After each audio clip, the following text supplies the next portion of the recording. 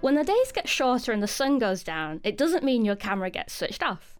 It's time to slow down the shutter, crack out the lights, pop up the tripod and start shooting light tricks. iPhotography's Light Tricks course is one of a kind. We've got over 70 different creative light tutorials where you can learn how to capture amazing light trails, reflections and refractions, and other amazing tricks. Whether you're a complete beginner or you have more experience under your belt, you'll still learn something new with this unique course. Find out more at iphotography.com/podcast. So thank you very much for joining us on the next episode of the iPhotography podcast. My name's Stephen, and today I'm going to be joined by another of our fantastic iPhotography community members. Today is the turn of James Palmer. James is a very, very accomplished landscape photographer, and we wanted to kind of have a little bit of a chat and a sit down with James and just kind of find out his backstory, get a little bit of an idea as to what his photography journey has been like up until now, and also the things that he struggles with and the things that he's looking forward to in his photography. So we're going to jump into that interview straight away, and you can kind of hear more about James. You can also find out a little bit more information about him. We'll put all of his relevant social media and website links in the description of wherever you're watching this video or this listening to this podcast. So let's get started.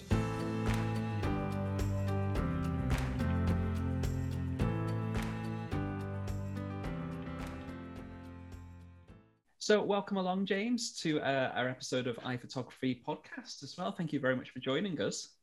Well, thanks for having me, Stephen. Lovely. So, I mean, the one thing that we kind of brought you on and invited you on the podcast for is because we've noticed, obviously, you're a very, very strong, accomplished photographer. I mean, we'll kind of come to the areas and the interests that you have specifically, but I think literally if we kind of go back kind of quite a few steps, it's really interesting and nice to actually find out a bit of a backstory about everybody that we have on the podcast, really. So kind of up until now, you know, looking back on your career or your photography journey, you know, how have you got here? What's kind of brought you to be a photographer? Yeah, good question. Great one to start with, really, as you say. So back in the 80s, I'm a child of, well, I was born in the 70s, but I was, you know, a child in the 80s. And I remember I inherited my auntie's little Kodak. Do you remember those little sort of flat, like box Kodak cameras that had the sort of the canister thing that you put inside with the two? Yeah. I know what you mean, I think it's like a 30, like a 26 millimeter or something like that. I can't remember. It was a really weird format anyway, but I had one of those. And I remember the other thing I remember about it had the single shot flashes, but you could get four things on it. So you put it on the top, and when you wound it, it would spin it round. And then when you took the picture, it would flash, and that would be that particular flash gone. It was brilliant. It was like a, they sound kind of quite, you get these little kind of quirky cameras that do capture people's attention and it brings you into the art, really. But so that was like back in the early 80s we talking? Probably mid 80s, something like that. Yeah. So it was really interesting. So I got lots and lots of photographs of thumbs and fingers and the floor and, you know, things. You've got better since. yeah.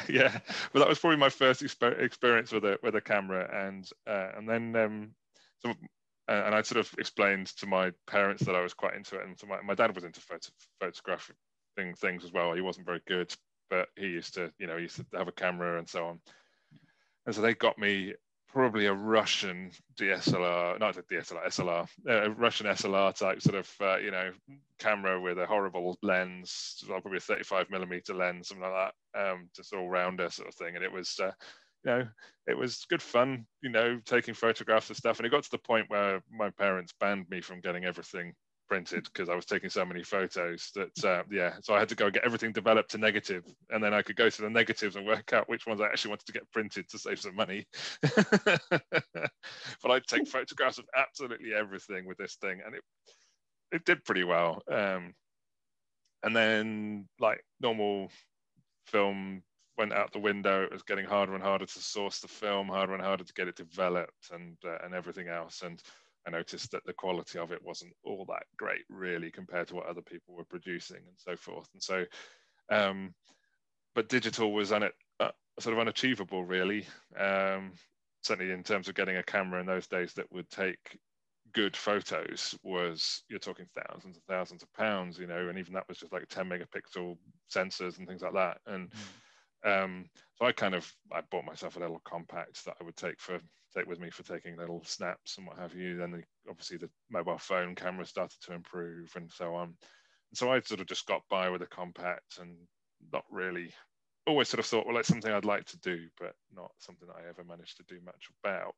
But then back in 2019, work asked me to go to South Africa for a conference, to speak at a conference and that sort of thing. And I thought, well, I can't really go to South Africa, somewhere like that, and not have a decent camera.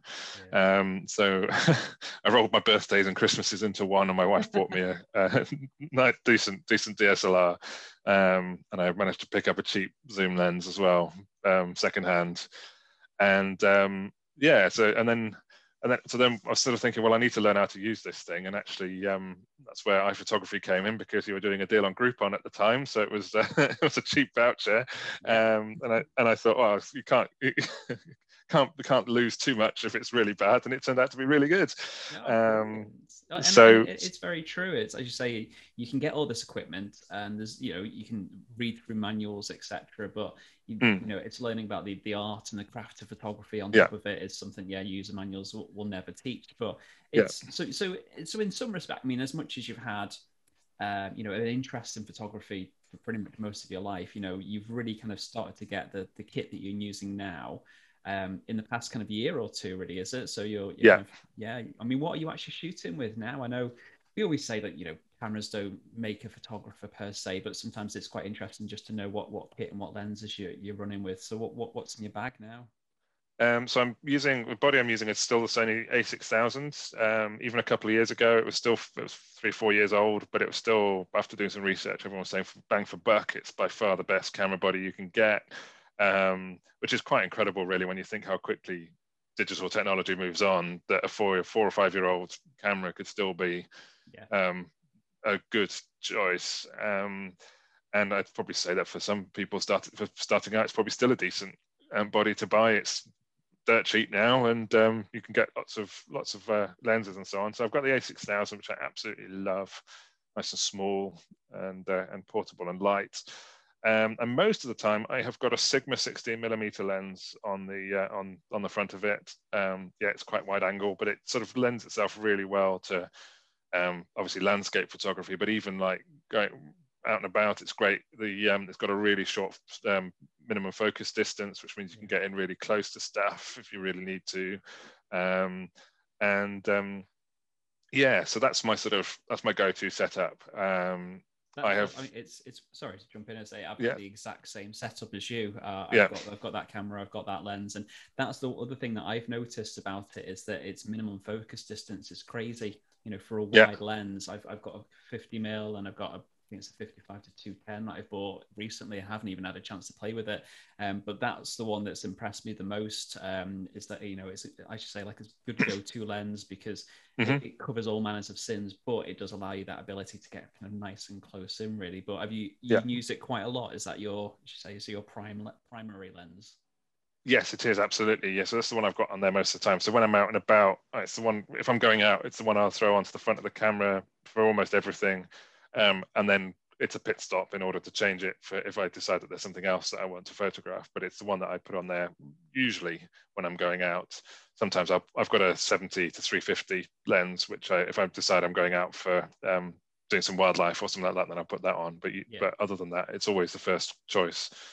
Good choice as well. Definitely. I found it to be a superb lens for as wide as it is, and as fast as it is. It's very, very impressive indeed. But I mean, with you saying about kind of going out and kind of photographing wildlife, and I know obviously from the images that I've seen in the gallery, you're a very, very strong landscape photographer, which I appreciate obviously over the past 12 months, as for many people, not just ourselves, that it's probably been really, really hard to get outdoors and photograph the things that you love. But with, just as we were saying before we came on air, with the lights coming at the end of the tunnel now, looking forward to 2021 and onwards, do you have any photography goals that you're looking to kind of achieve for the rest of the year, or things that you really want to do that you've just been held back from doing over the past 12 months?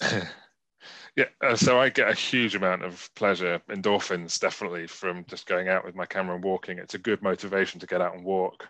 And I found that really difficult the last sort of 4 months or so, not being able to just drive my car out and find somewhere. I'm very lucky to live less than half an hour's drive from great landscape. and so it's nice just to be able to go out with the camera and so on.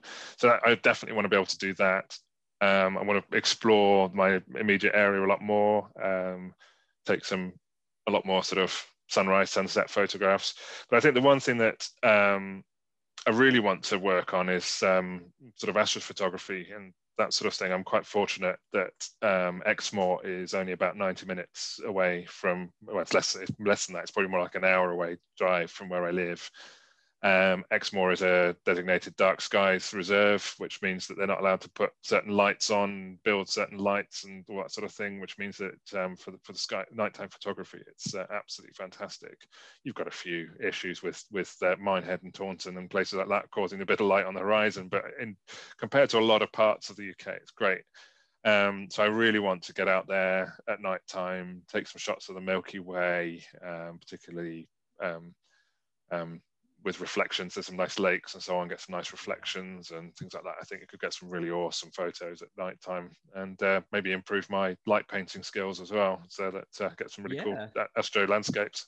That's really nice, because we don't see much of it in the iPhotography gallery. I think it is quite a specialized niche that takes a lot of consideration, a lot of time, so the right kit, and obviously being in the right locations. It's not a case that you can just point your camera up to the sky at night time and expect something good. As you say, over long exposures, a lot of light pollution can make it, that bit trickier, really. So having those kind of goals is great, because I know obviously from what we've seen of you in the gallery, landscape seems to be a big part of your interest, but maybe kind of looking maybe back over the past 12 months, I'm also noticing a variation in your work. There's some portraits, some abstract work, etc. But outside of landscapes and things associated like I should say like sunrises and astro, is there any other little kind of genres within photography that you really enjoy as much as landscapes?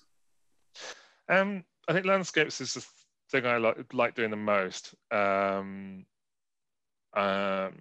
I love looking at landscapes, and then obviously astro, generally I really enjoy that as well. I enjoy the challenge of that. I think the thing I like particularly about astro, I've been playing a little around with doing sort of deep sky astro as well, which is a real challenge, taking pictures of nebulas and that sort of thing, and that's a real challenge.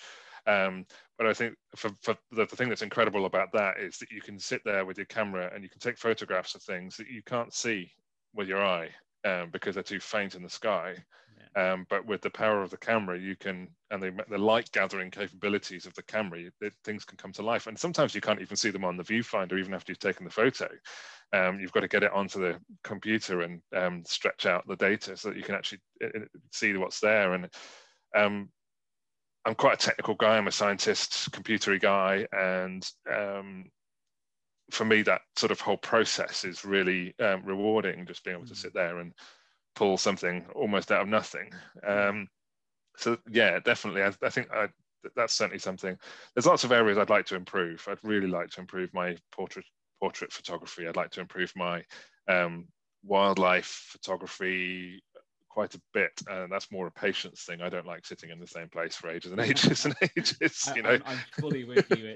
This is why when we created, for those that are listening that are not aware, that iPhotography does have a lovely portrait and a lovely a wildlife course as well. But it was something that I didn't get heavily involved in because I just knew my strengths and I knew my weaknesses.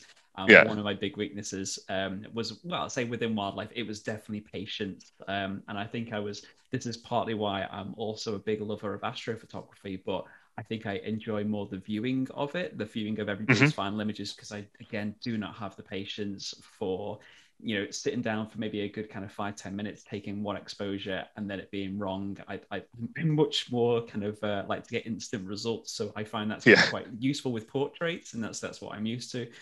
So yeah, hats off to anybody that has that kind of determination and that passion to follow, I'd say that the harder, the more patience that you need, like in astro and in wildlife as well. That's absolutely amazing. But there's still areas that you're keen on advancing in, though. Anyway, yeah, absolutely. I'd like to have a portfolio of those sorts of images there that things that I can sort of say I'm happy with. And I think another area. So one of the in normal times, my job takes me abroad quite frequently. I get to visit interesting places, so I'd like to build up a bit of a portfolio of some travel photos. I quite like sort of photographing interesting architecture, particularly older architecture, cathedrals and things like that. It's nice so that building up. Sorry, it's okay. nice that you don't hold yourself to one particular genre and just stay there. I know some photographers do, and they're quite comfortable with that. But is it just that willingness to be diverse, or just that urge to kind of create something all the time that's kind of keeping you going, or you just literally want to be taking photographs wherever you are? Is that the case for you, do you feel? Yeah, I just enjoy the endorphins of taking a picture and actually seeing it come together and put in editing and seeing it look nice, and then people obviously responding to that and saying that they agree it's a nice photo and that sort of thing. That's all really nice. I also think as well, I'm quite new to the photography sort of world and that sort of thing, and yes, I love taking photos of landscapes, and I think that's an area that I do well at, but who knows, I might be better at something else than or as good at something else, and if I don't try things out then and learn the skills, then I'll never know that. It's very humbling to hear, because some people do, they find an area that they like and they continue to pursue it and they become really good at it, and that's brilliant. It's something we can always encourage, which is say, but exploration of other areas, of other worlds. You may surprise yourself. If I actually maybe kind of put in some dedication and some time to wildlife photography, I may find I really enjoy it, and I don't think it's actually as time demanding as it possibly may be. But so exactly. If anyone's listening, if you're new to this, as James was saying, give it a try, give everything a try, really, because we'll all have ups and downs on successes and failures over images, and regardless of how long you've been a photographer, whether it's a couple of years or a couple of decades, I'm sure everybody kind of suffers in confidence and motivation, and especially, again, you were saying over the past 12 months it's been really hard. But I mean, do you find yourself, as in your photography, that you've had creative blocks or motivational blocks, and how have you managed to deal with them, if you have had any? Very much so. The last 12 months particularly has been a challenge. I've learned a lot when I've been able to get out. I've learned a lot and done a lot of things, but being stuck at home has been a real challenge, particularly the last sort of 3 months. I don't know what it is about the last 3 months. Maybe it's the weather. I would fully agree. It's been obviously in the UK, and I know other people would suffer it at different places around the world, but for this lockdown over the winter, it's been very hard because the weather has been appalling, and then you're kind of being told to stay at home all the time, and it's very hard to live out what you normally love doing. So I fully understand, really. But how is that kind of manifested for you? What have you just kind of found, the fact you don't want to pick up the camera? Or just lacking in ideas, lacking in motivations. So I love the challenges that are set, the weekend challenges, but also the monthly challenges for iPhotography Plus. They're a real sort of a good way of sort of experimenting in other areas, and often I've been enjoying doing those, but then maybe there was a couple of months ago where I set up something, spent hours setting something up, took a swathe of photographs, and then realized that the whole lot was just went in the bin because it was rubbish. And and I think that's partly because I'm getting more picky about what I find is acceptable, because as I am improving and that sort of thing. So I think it's a really difficult one. There's been quite a lot of times where I've just been thinking, I'm not even going to bother going, when I have been able to go out, say with a dog or whatever, I'm not even going to bother taking my camera. And then you sort of get around the corner and the sun's just rising through the trees, and you think, oh, why did I not take my camera? And you've just got your mobile phone and you take a couple of snaps and it's all great, but it's not. And then you get yourself into a real spiral downwards. And I think, and I think I was saying earlier as well, that I find that there's a challenge, that sometimes the challenge of doing different new things isn't as pleasurable as doing things that you're used to as well. That sort of being able to click through the camera settings and do stuff that you just get nice images and so on is really, really rewarding. Whereas sort of for me, doing like studio type sort of photography, where I've got to set everything up, where I've got to get the quick kit ready, and those challenges, that's not necessarily as pleasing unless I get a good result. But I think one of the things that I've really found has been really encouraging is actually to talk to other photographers about my photos, about their photos. So we've had a few sort of from the Photography Plus community, we've had a few sort of get-togethers on Zoom where someone's chatted about their photos and we've sort of fed back and so on, and just that sort of supportive community that's growing there has been really helpphul for me in terms of my motivation. It's been great to talk about my photos and hear people's feedback. Getting some photos up into the gallery for iPhotography has been great to get feedback there.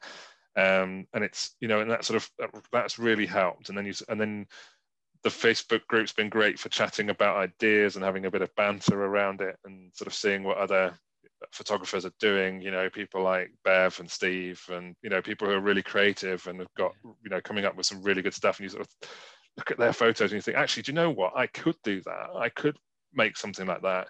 So I'm going to really challenge myself. I'm going to set aside a few hours on Saturday and I'm going to go and do that. That's really nice to hear that it's a motivational place, and I'm trying to avoid making this as to like a big advert for iPhotography Plus. No, it's by all means, please check it out if you're listening. It's at learn.iphotography.com/plus. We'll put all the links in the description. But I think either way, you've hit the nail on the head, because we've mentioned this a lot, in iPhotography, that being part of a community, whether it's ours or somebody else's, being part of a like-minded photo community of people that are all going through the same struggles. They're all maybe kind of similar, some slightly different skill levels, but relatively similar.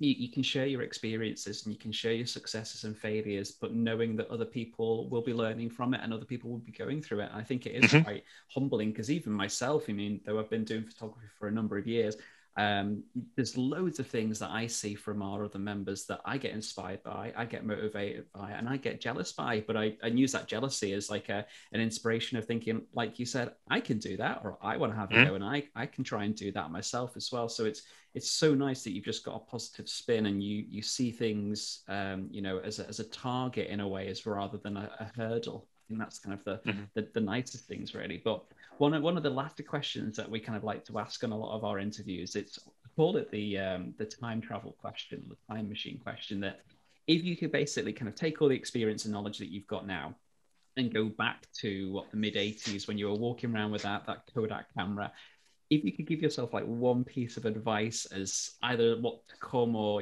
what you should look out for as a photographer, what kind of singular bit of nugget, a golden nugget, could you kind of pass to your younger self to make things easier or even more enjoyable? That's a really good question. It's a really hard one to answer. I think I'd probably just remind myself, just say to myself, just go and enjoy it. And like I did, I think with that camera, it was just a case of fingers and thumbs in the viewfinder, But you're so true. It's we all came to this art for a reason, and most of the time it's like you said a couple of times, that chasing those endorphins, it's that pleasurable experience and not being caught up in there's not a competitive side to photography, but some people kind of see it as a competitive thing as well. But you're saying just enjoy it, and do it for yourself, really, aren't you? Yeah. And I think more sort of generally, obviously not so much with the Kodak camera or with film cameras and so on, but certainly with digital and so on. So I think if I was talking to my 80s self and sort of saying, when you actually finally get yourself a digital camera and you start working with it,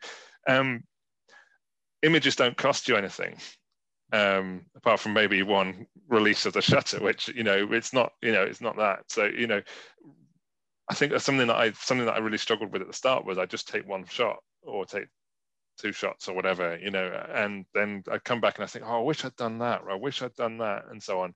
So images don't cost anything. So go and stand in different places, different angles, and so on, and try different settings, and take 100 photos and throw 99 of them away. Fine, that's not a problem.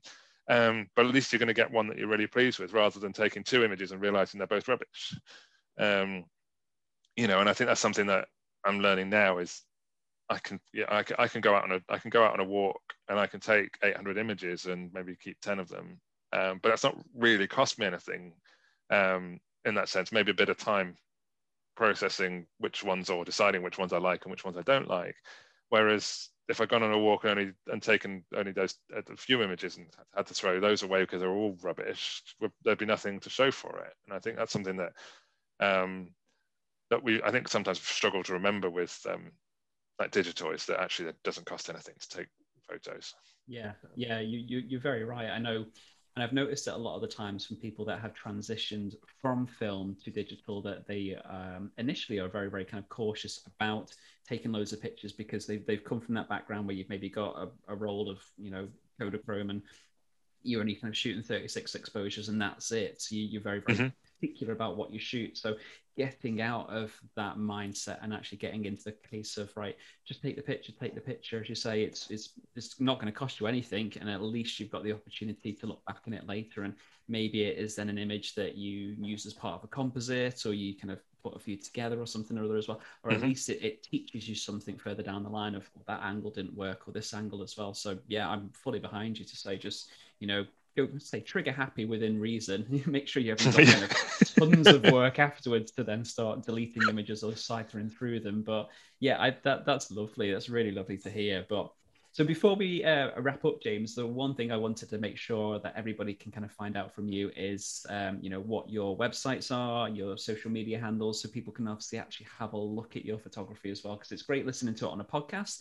And obviously, if people are watching this on YouTube as well, we'll put a few images of James's throughout this video. But what's your website? Where can people find out more about you? Definitely the best place to go to is my website, which is jpcreative.uk. And that will eventually have links back to my Facebook. I've just realized I haven't actually got that on there yet, but I've also got a Facebook page for my photography, which is James Palmer Creative. Those are the best places. Excellent. We'll make sure we kind of put them out so people can go and have a look. If you're not an iPhotography member, you can actually have a look at James's website anyway.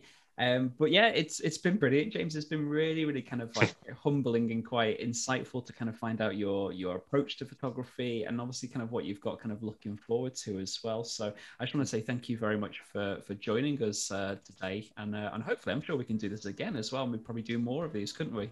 Yeah, it's been really fun. It's been really nice to catch up and so on as well. So that's it's been good. Thank you. Thanks for having me.